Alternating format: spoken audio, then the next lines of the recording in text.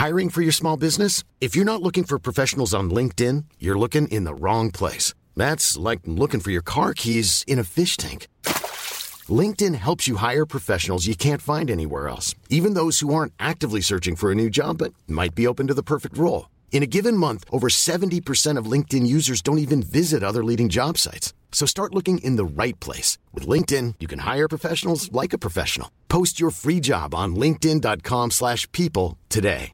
Spring is my favorite time to start a new workout routine. With the weather warming up, it feels easier to get into the rhythm of things. Whether you have 20 minutes or an hour for a Pilates class or outdoor guided walk, Peloton has everything you need to help you get going. Get a head start on summer with Peloton at onepeloton.com. Hey there, it's Michelle Norris. I'm host of a podcast called Your Mama's Kitchen. When I travel, I'm usually looking for a way to find a taste of home when I'm not at home. And one of the things I love to do when I am at home is entertain. And Airbnb allows me to do that. When I was in California recently, I rented a house that had a great kitchen. And when we were sitting around the table, we were all thinking, we're in someone else's house. Someone could be in all of our homes as well. If you have a home, but you're not always at home, you have an Airbnb. Your home might be worth more than you think. Find out how much at airbnb.com/host. Hello, chickens. This is the fabulous Adam Richard, and I have a theory.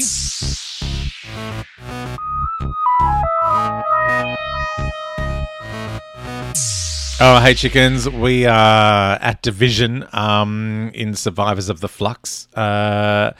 And the place is rocking. So don't bother knocking. So like it's all bouncing around. And old mate with the hat from Gardening Australia is telling the ood to push things harder. And the doctor's like, what is it doing? What's that ood doing? And the old woman explains that Division is simple. It started on Gallifrey to protect their safety. And as Gallifrey grew, Division grew. And the doctor's kind of horrified because Division interfered, to kind of push things along. And now it's so colossal, its reach is unparalleled. And Division recruits across all dimensions because the doctor's like, what, even weeping angels kind of thing, and all species. And the doctor says she searched across the universe and there was no trace of Division. And she says, of course not. They're not in the universe. And then we see like where they are, which is on like this weird space station-y thing, made up of kind of big circle pod things all joined together, and it's hanging between dimensions, like it's just in the middle of nowhere. Then we're on Carvanista's spaceship, of all things. He messages a ship that falls out of formation. Apparently the Earth's shield is breachable. So he says, well, there was one ship that didn't come back, so I'll get that one to fill the gap. Obviously, it's Belle's ship, and we see her. She's talking to her baby monitor again about tracking the only life forms in this sector. And they come across this huge monolithic structure. It looks like a hand with lots of fingers, but it's kind of like old and rocky and stuff. And she's looking for somewhere to dock when Carvanista messages that he's taking control of her ship. And she's like, don't hyperjack me. And then they go into hyperspace. So, of course, at this moment, Vinder turns up on the place where Belle was headed. Oh, my God. He hears a hyperdrive taking off. He's like, well, someone's in a hurry. This is like Arya in Game of Thrones. Like, she just missed everyone by about 2 minutes, like, until the very final, couple of episodes. Vinder finds a whole bunch of people standing around looking at these kind of like light things, these sort of pod things, and then notices that Azure and Swarm are there. Oh, so he hides. Swarm calls the people objects, or is he talking about the actual object? No, I think he's talking about the people. He says, you're space and we are time, meaning him and Azure. And they're our playthings and our power source, which is the point that all the people, like there's heaps of them, all turn into crystals. And he's like, oh, Azure, can you feel the time force growing? He says everything so camply.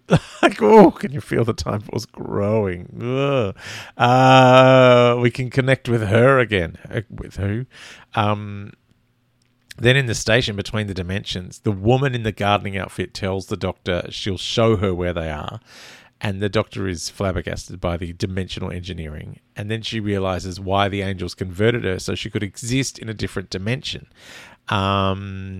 Which is like, remember the solar tract couldn't exist because it was from a different dimension. It was, and they couldn't exist there because they were going to fall apart. The Hat Lady says the Doctor was always very fast at processing everything. The Doctor asks why it's unstable and realizes it's moving. She says, yes, we're moving away from the old universe to a new one. And the Doctor says that universe isn't going anywhere. And the woman's like, no, the universe is over. And it has been ever since they let a virus into the experiment. And the Doctor is the virus. She got out from Division and couldn't leave the universe alone. And this woman thought the Doctor was manageable, but morality was always her flaw. And the Doctor's like, no, morality is a strength. The flux apparently was designed to destroy the universe to stop the Doctor learning what Division was. That is a big play.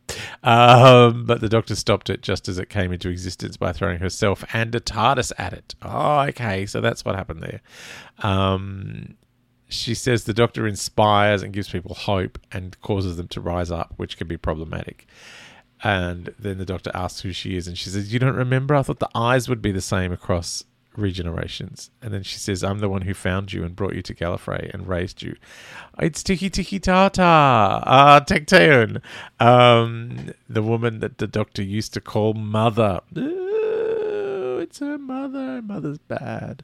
Then we're in 1967 England. The army bloke and the Grand Serpent are wandering through a building. And they hear the Brigadier Lethbridge Stewart's voice and is, shouting at someone to get a telephone. And the General says, oh, that's our new corporal.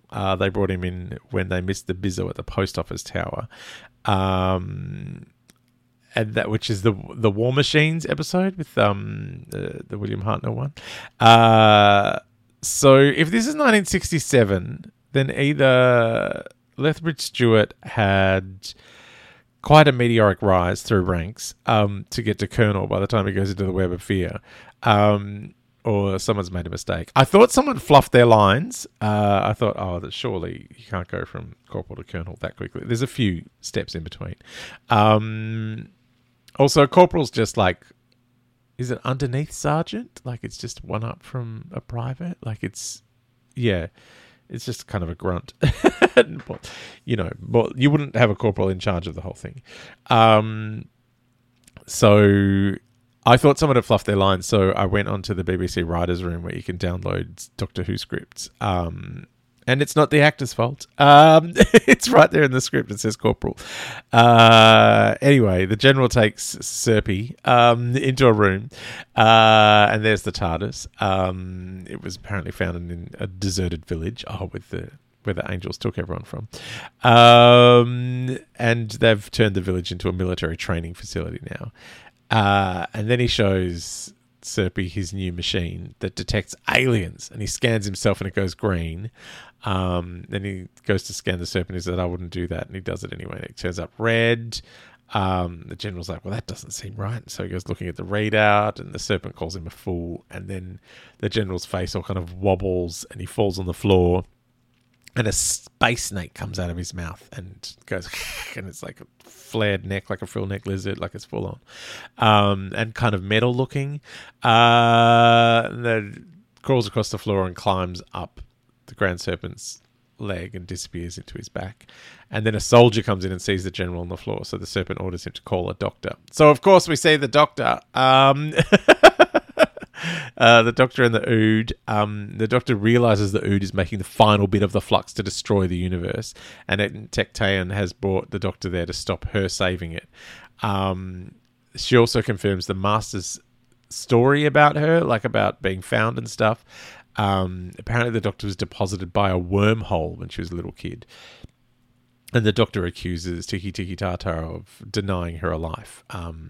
Tecteun compares her treatment of the Doctor to the way the Doctor treats her companions. She's like, they're your experiments, like you were my experiment. And the Doctor says, we are not the same. Tecteun says she was right to order the Doctor's memories erased. Oh, what? Then Vinda is creeping about the weird rock thing and comes across 2 passengers and Swarm, who says, of course, we could detect you. And the passenger sucks him in. And then Vinda appears at the top of a flight of stairs, which I presume is inside passenger, and finds Di on the stairwell. And he tells her he has a plan to get out of there. And she says, I've got scores to settle. Good on you, Di. Then it's 1904 again. We're in Nepal, and they're climbing up what looks like, on the way to Everest kind of thing. Not up that high, obviously. And Jericho says the man they're looking for is a legendary seer. And they get to this old bloke who's sitting in front of heaps of prayer flags and yurts and things, and Jericho's like buttering him up. And all the guy wants is gossip. And then he teases them about not bringing them anything. It's kind of a weird comedy scene. And he says he wants nothing for them. He has nothing for them, and he doesn't get to tease people much. This is feeling very Nightmare of Eden. Yes, 3 words for them, which is all they're getting after their huge climb. And his words are, fetch your dog. Dan and Yaz look at each other, and Dan says, how do we fetch them? All right, we're going to find out how to fetch the dog in the next episode, because the music has started. This is all very confusing. There's so many things going on in this episode.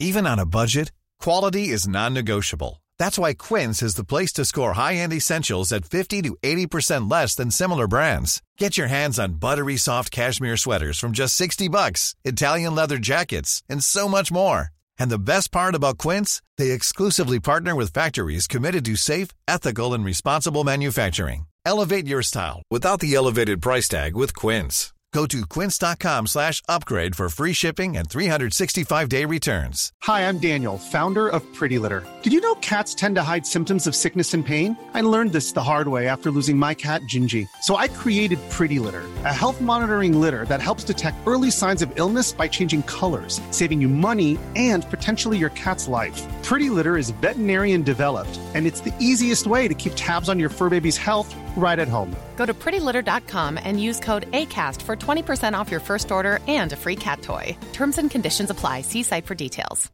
Even when we're on a budget, we still deserve nice things.